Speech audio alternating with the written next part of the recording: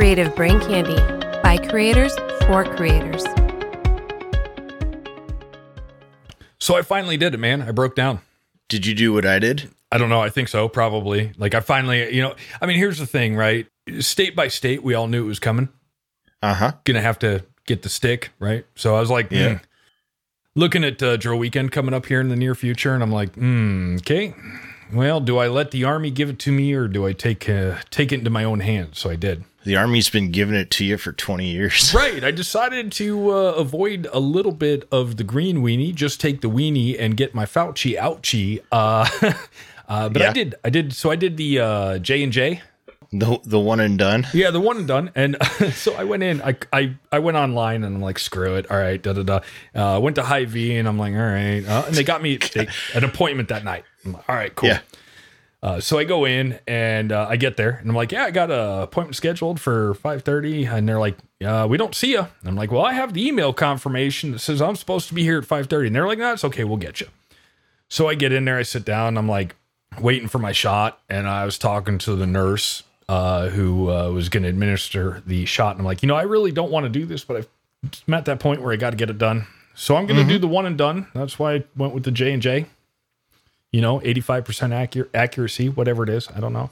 Yeah. And I'm like, while I'm waiting, I'm like, you know what? Can I get my flu shot the exact same time? She goes, yeah, absolutely. I said, all right, let's do this. You're a brave man. Yeah. So I went Braveheart, full Braveheart in the needle room, and got my J&J in my left arm and my flu shot in the right arm, and I was good for about 8 hours.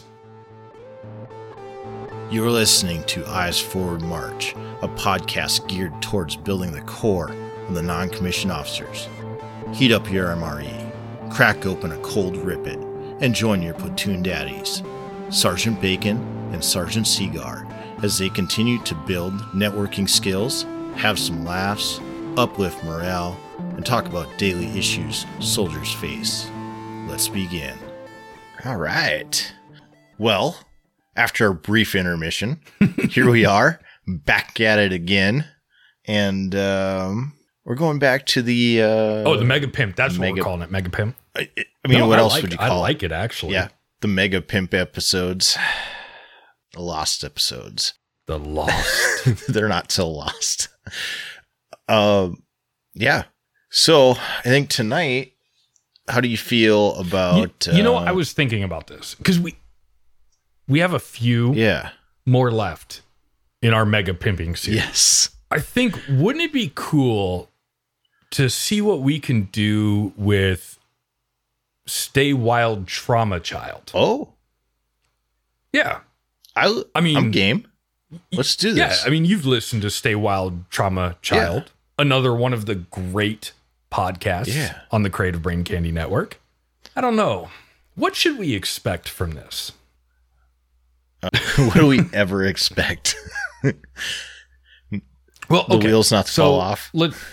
Right, yeah. That's what we do here on Ice Forward March. But, what is the Stay Wild Trauma Child podcast all about? Oh, okay.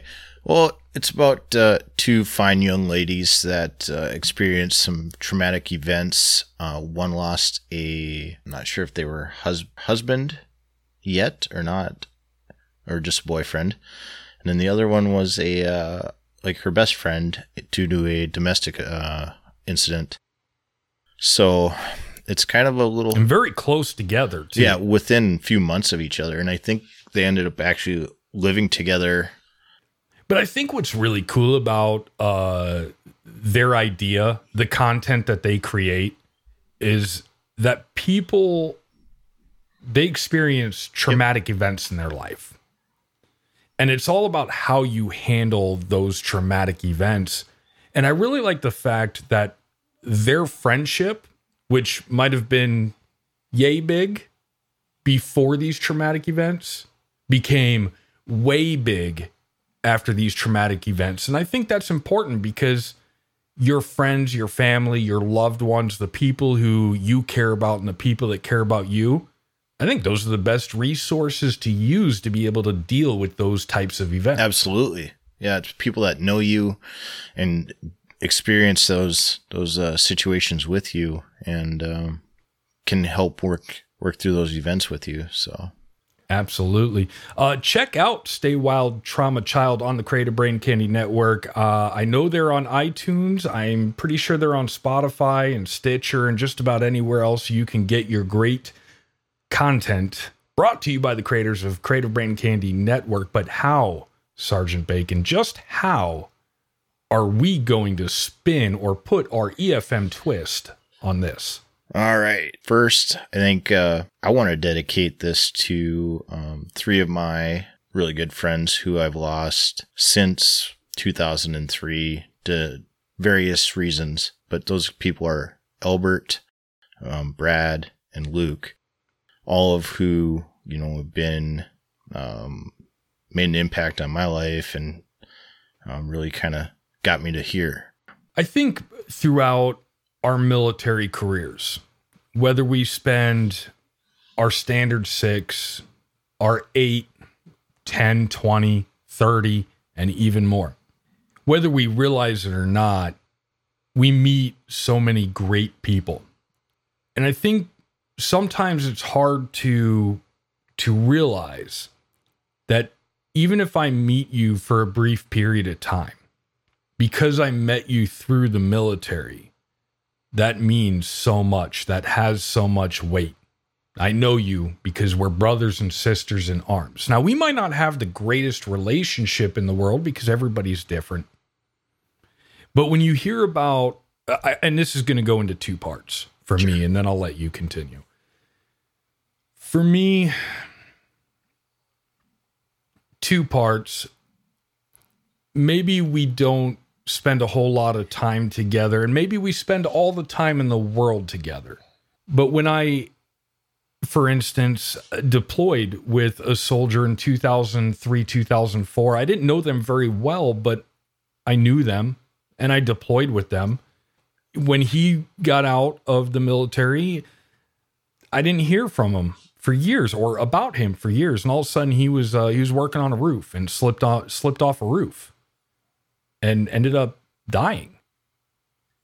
And though I didn't know that person very well, I still had an experience, a life experience with that person.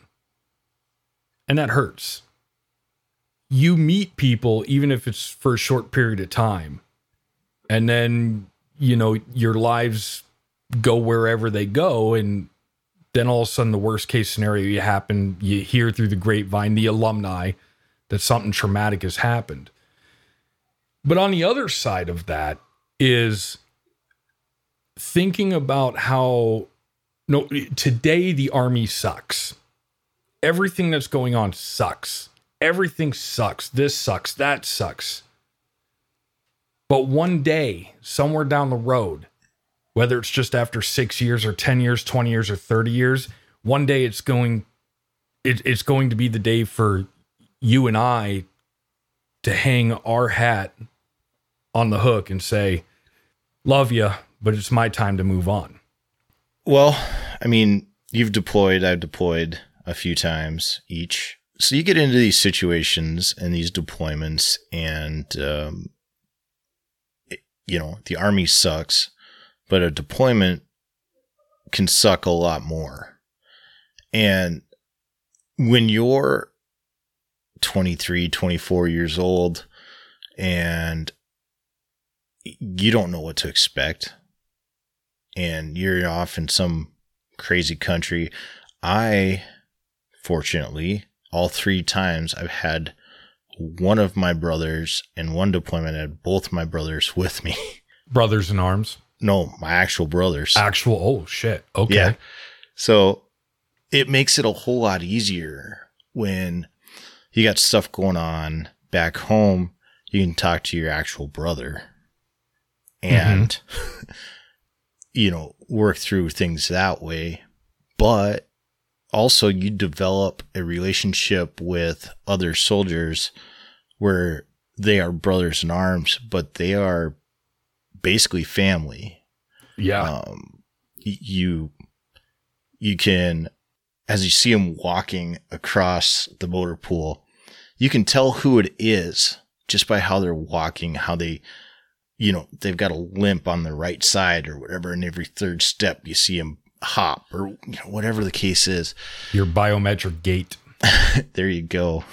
I'm not an S2 It's not guy. a joke though. It's not. It's a It's thing. not. I mean, you literally after 4 or 5 months, easy, Yeah. you can see somebody 500 yards out, and just by the way they're moving, Yep. you know exactly who that is. Yep. When you're deployed, right, you see these people every day, right? You sleep across, on a cot. You sleep across the tent from them. You gotta look at their stupid face every day. Mm-hmm. And when you get home, a lot of times, like you said, everyone just kind of goes to the four winds, and you may or may not keep in touch with some of these people. And in others, they're calling you up in a year, or, hey, you want to be in my wedding? Oh, for 2 sure. years later, you're calling them, hey, you want to be in my wedding? Mm-hmm. Just that bond is just there. And, when you get a phone call saying, hey, they found Albert this morning, or, hey, Brad's in the hospital, or, Luke had a heart attack. That hits you really in a weird place.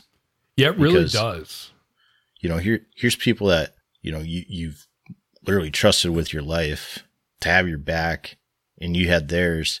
That safety net is gone. And you're like, what do I do now? And it's really weird to think about that too. Because, when you're in the moment, when you're on that deployment, it's just a bunch of soldiers. Yeah. It's funny too, because when you're gearing up, when you're getting ready to mobilize, you're just a bunch of people getting together to do this thing, this mission, whatever it is. Mhm. And whether you expect it or not, you don't realize how close you really become.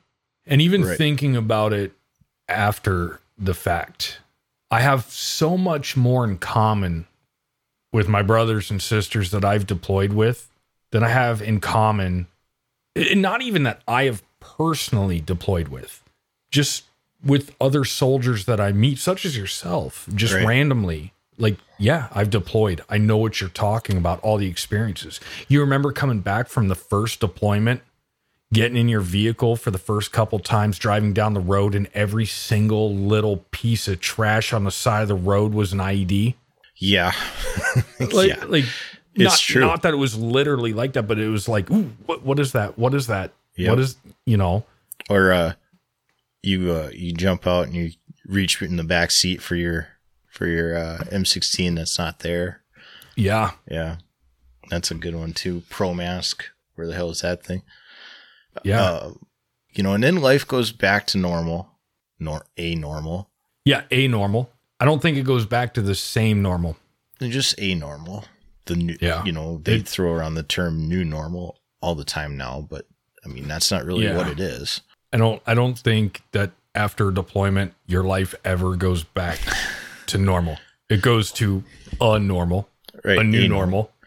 As you're sitting around in the briefing room, and somebody brings up one of the antics, that you pulled, and everyone's around the room's looking at you like, seriously, you did that, Mm-hmm. because now you're, let's say, more mature, but you have a different image to the people that didn't deploy with you than the people that did. I think that's actually a great point. Somebody who is deployed, everybody's different. Everybody is their own person. But for myself, and I think maybe you might be in the same boat. You've deployed, you've experienced things. You know what kind of conversations and antics and shenanigans go on to entertain your brain during a deployment to make you feel normal, to Right. make you feel at home, even though you're thousands of miles away. And that becomes, when you spend a year plus in another country, in a combat or even a non-combat, but not combat environment, but a combat area where you're getting combat pay and crap's jacked up, whatever. Yeah. A theater. Yeah. Combat theater. That almost becomes so comfortable to you that it's a hard thing to break. And then you come home and you're trying to reintegrate into the civilian world. That's off-putting to people. I had this problem for the longest time when my wife, after my second deployment, when my wife started inviting like her work friends to gatherings, or we would go to somewhere for her work. And it was really hard for me because when I would go out with them, my mentality was, if you can't handle a poop joke, we can't be friends. And I don't necessarily think that my wife's friends can't handle a poop joke. They're nurses, for crying out loud. But I think it was where I was conducting myself. Like maybe at Fazoli's or whatever, maybe that's not the right place to have poop joke conversations. I mean, poop jokes are appropriate theater, everywhere. It sure as shit is. I mean, Right. Maybe not in 2021, but in 2004 and 2010 it was. Stop me. Right. Stop me from telling poop jokes. But that's a struggle, Right. When I've lived 2 years of my life. You have lived more than that in a theater of operations, and it's that mentality, the dark humor. That's something that we get that I guess is not acceptable in the world today. To those not. It's basically like a secret handshake club, because it's like, yeah, people that never were in the military don't get it. Like they just don't. And I mean, maybe if they grew up in a military family, they might be exposed to it, but they just don't get it. Yeah, maybe. I mean, they might get kind of the overarching theme, I guess, but the actual, like we joke about the burn pit, and the burn pit. So my first deployment, I ran a bulldozer and pushing garbage into the burn pit, and so that's the joke, because that's where I lost my hair, was from all the fumes at the burn pit. Right. It just blows my mind that have you ever done this before? And this is why I don't know. I struggle. And if I'm changing the subject, stop. No, I feel like I it. sit here in my present chair and I look at the past. And though I've seen and experienced so much BS and whatever, I look at it now and I'm like, how did it really affect me? Other than it made me who I am today, which is a pretty fucked up person. Yeah, that's two of us. But I look at that, and no matter how fucked up, no matter how bad, no matter how shitty, whatever, how much, like those are memories. It's really hard to forget. So hard. I enjoy when somebody who I don't necessarily like walks up to me and they try to like tell stories and how we know each other because of this situation, blah, blah, blah, blah, blah. And I'm like, yeah, no, I was there, but you're telling it wrong. Right. The way you heard it. And then I look at the future and I'm like, oh crap, how many years of more crap and jacked up crap and da da da da da, and I don't want to go through it, but at the same time I look at that point where I'm going to hang my hat on the coat hanger and I'm going to say I'm done. I've done my time. I'm ready to move on. But I don't know if I ever really truly will be, because this has become my life. And all the good stories that I love to tell other people have come from the military. And I think that's almost what I'm afraid of, is that one day I'm no longer going to have to put on, I'm not going to have to shave my face. I'm going to be able to go full Lebowski. I doubt it. And You'll never be the dude. No, I'll never be the dude. I want to be the dude, but I'll never be the dude. I might be the douche. Hey, douche, what's up? But I'll never be the dude. But here's the thing, is that one day, that almost scares me more than anything, is that I'm going to run out of stories. Right. I'm not going to have those experiences. I'm going to lose contact with all those people that I actually enjoy hanging out with and talking to. So I've thought about that too. And so the way I prep myself for that piece is, when I go to a school, much like SLC, 99% of the time, those people just, you talk to them for 6-8 months afterwards, and then they just vanish and you never hear from them again. Yeah. And so where we're different is we're still doing this. I mean, hell, we've hung out in the interim once or twice, soon to be twice. But you get used to that people where you build this bond with somebody for a month, right? At this school, Right. and then they disappear. And it's like, okay, like, hey, we had a lot of fun doing X, Y, and Z, and now you're gone. I still have those memories, right? I can still come up and I can tell you about something I did somewhere else and still share that with you. But then, and you could do the same, right? And now, like, honestly, like a memory that we share, and so does your soldiers, when we built that radio box, right? That's a cool memory to have. Yeah. Right? So you think about it, right?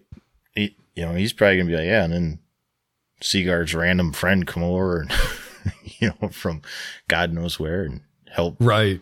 Well, I mean, I think honestly, and I hate to say this, I hate to be real. Yeah. But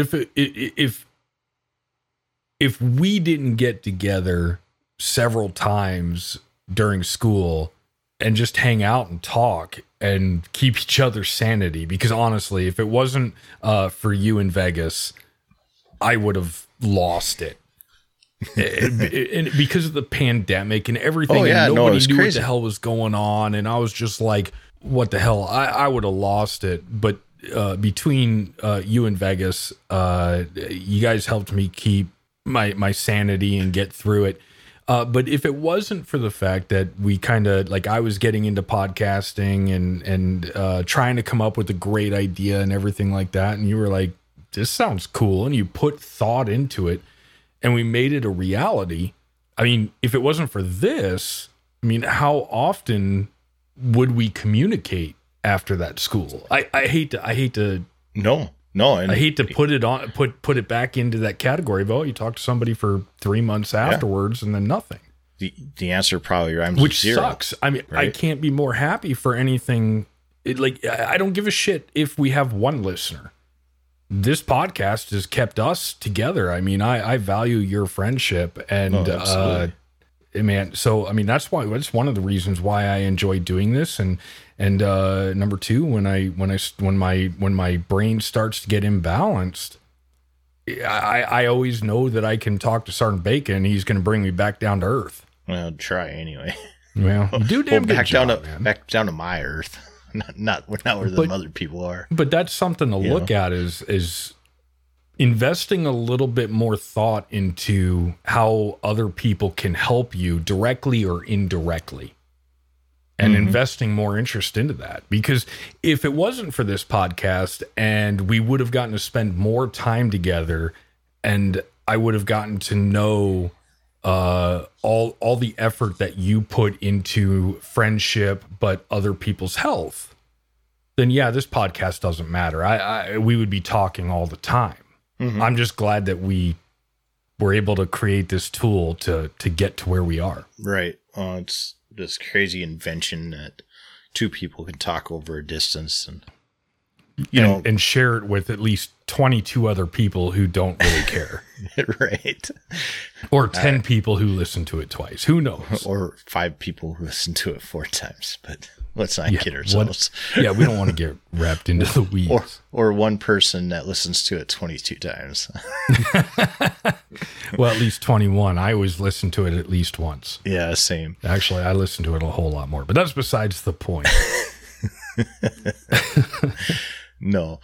But being able to have this, right, when you drive by a place that you and one of your friends hung out with, and it kind of hits you, and you're like, man, like, I used to tear it up at that bar with these people, and now they're not here. Oh, yeah. And to be able to come back and have somebody else who gets you, that can make you kind of laugh and kind of just recenter Yeah. and bring you back and be like, you know what? Like, it's not the end. It's just the end of that chapter. And now it's the start of a new one. I can still go there and tear it up. It's just not fun to do alone. You know? I remember for a few years, a small stint, a sentence of 3. I was with a company, and great group of people, so far away from the flagpole that you took care of your own. And I still believe that they do. And I still believe that they're a strong company because of that. But back when I was there was a cook. And cooks, in my experience, are very underappreciated people because they may or may not have a talent for cooking. But either way, they're given crap to cook with. Yeah. Now, some people just take that crap that they're given, cook it, and serve it. Then there's other cooks who go above and beyond and somehow, some way, take what the military provides them to cook and turns it gourmet. And while I was with this company, there was this cook. And he had, unfortunately, a very bad alcohol problem. But it wasn't at that time. Well, actually, that's what took his life, was an alcohol problem that he developed. Mm-hmm. Anyway, so his story is that he was a nurse. He was an anesthesiologist, I think, and he worked in the ER. Or maybe he was a nurse. He was a nurse in the ER. I know that much. Okay. And being a young Army kid, well, I don't even know. I don't even think at that point he was in the Army. So basically, the story is that he thought that the patient who was about to get operated on was asleep under anesthetics, or however you say the word. Yeah. Well, he decided for whatever reason, he was joking, they're all like in a good mood. We're going to have a good surgery, For whatever reason, he just decided to moon a nurse or a doctor or whatever. Okay. Turns out the patient wasn't asleep yet and caught it and filed a complaint when they got done with the surgery. So obviously his days as a nurse is done. Yeah. So he joins the Army and he becomes a cook. But he is such a magnificent cook that this kid would go to sleep early, knowing that he was going to get up at 11:30 at night, walk into the kitchen and start making ham and cheese, grilled cheese sandwiches. He was going to cook for all the drunkards in the armory so that they could get some food in their stomach before they went to sleep. And it was delicious. It was good. I remember we went to an AT, and it was such a big AT that we actually had 2 cook tents. And our cook was in tent A, and everybody else was in tent B. And it got to the point where everybody was going to tent A because the food was so good. It was like eating at a restaurant out in the field. It was that good. To the point where we had to have sergeant majors at the beginning saying, you're going to that tent, you're going to that tent, you're going to that tent, you're going to that tent. Wow. It was so good. That's a good problem. Such a great guy. Yeah. But eventually his depression caught on so bad. And at that time, this was years ago. At that time, we didn't pay attention to depression. You didn't talk about it. We didn't talk about it. We didn't push it. And so he took to the bottle, and it wasn't just Busch Lights, Bud Lights till he was blackout drunk every night. It was like bottles of Jameson. Oh, Jeebus. Bottles, just Jack Daniels, whatever it was. But he basically drank himself to death in a very short period of time. I hear it doesn't take long. Well, not if you want to make it happen. Probably not. It just kicks my ass because here's a guy that had so much talent. Went to school, became a nurse, working in the ER, doing great things. Made one stupid little thing. Made one stupid little decision. Joined the Army. I think, again, probably he mooned somebody or made an advancement. I have no idea. I'm just drawing a conclusion that could be completely false. But I think what happened in my own mind is that he repeated a mistake, even though he was great at everything he did. Yeah. He was such a great person, but he made one little mistake, and I think he repeated the mistake.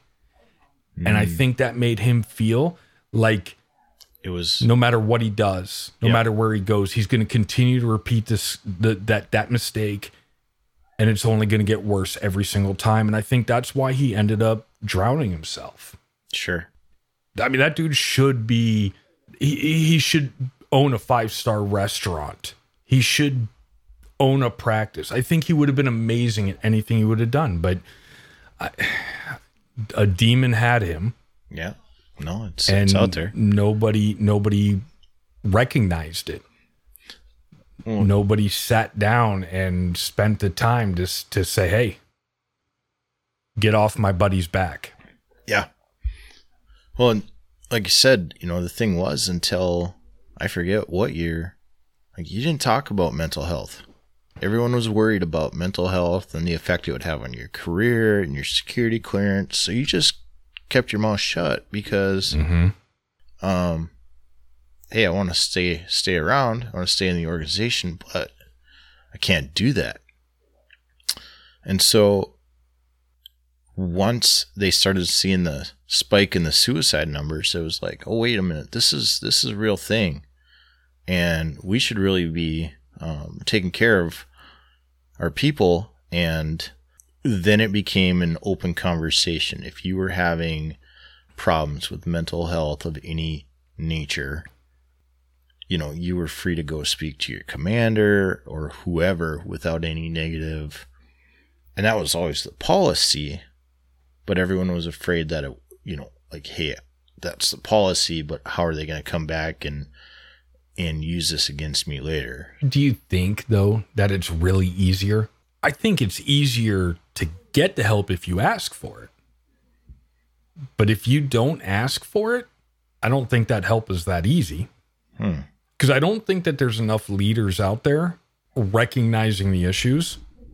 Sure. And taking appropriate action. And what is appropriate action? Because every case is different. So the appropriate action is, we have plenty of resources that we can use, right? Like, yeah, I know our armory has a social worker. Even when we're outside of the armory, right, there's usually a chaplain, or being brigade staff, we actually have 2 behavioral health providers. Right. So if a soldier comes up to me and they're like, hey, things aren't right, I'll try and talk to them, but get them back down to center. Why don't you go visit with this person or this person? And if they kind of bucket a little bit, okay, well, the person that I didn't tell you to go visit is the one I'm going to go talk to and be like, hey, check in on that one and just see how they're doing. Do you think BH, behavioral health, BH is the term, right? Do you think that still holds a stigma to it? A little bit, but only because there's old crusty ass people like us around, where a lot of your newer soldiers grew up with that and grew up being able to talk about it and that kind of stuff. And so that, as that wave of crusty ass salty dogs like us is going out, that wave of that generation that grew up with it being more socially acceptable is coming in, and so where those two waves hit. I know what you mean. Mm-hmm. But being the old crusty guy and growing up in the decade or so of suck it up, cupcake, we got a mission to do. Yep. Compared to now, we're seeing, oh, okay, you've got to deal with this, you've got to deal with that, which, yes, great, we have to deal with that, but does it become this thing where dealing with all these little issues that probably aren't as big of an issue? Like, I get it. There's real issues, and then there's I perceive as real issues. But does it make you feel that the incoming leaders, the leaders that will replace us, are going to be even softer than what we're trying to be now, and that's going to cause trouble in the ranks? Or do you see it all equaling out to the point where the younger generation has more knowledge and experience with this, so they're going to be able to deal with it better than you and I, and still maintain a strong leadership and readiness to accomplish the mission? Yes, it's a cycle. And there's a quote by G. Michael Hopp. I want to quote it directly. So the quote is, G. Michael Hopp said, "Hard times create strong men. Strong men create good times. Good times create weak men. And weak men create hard times." So you see where it becomes this big circle, right? So we're kind of in the getting into that good times into the weak times phase, so now we're going to have to start cycling back through and start getting to be hard times, hard men again. It makes sense. Looks like that's another mission completed. A 30-mile check ride in the bag. Hit us up, podcastefm@gmail.com. Or follow Podcast EFM on Instagram. Thank you for listening. Until next time, I'm Sergeant Bacon. And I'm Sergeant Seagar. As always, eyes forward. March. Time for some legal shit.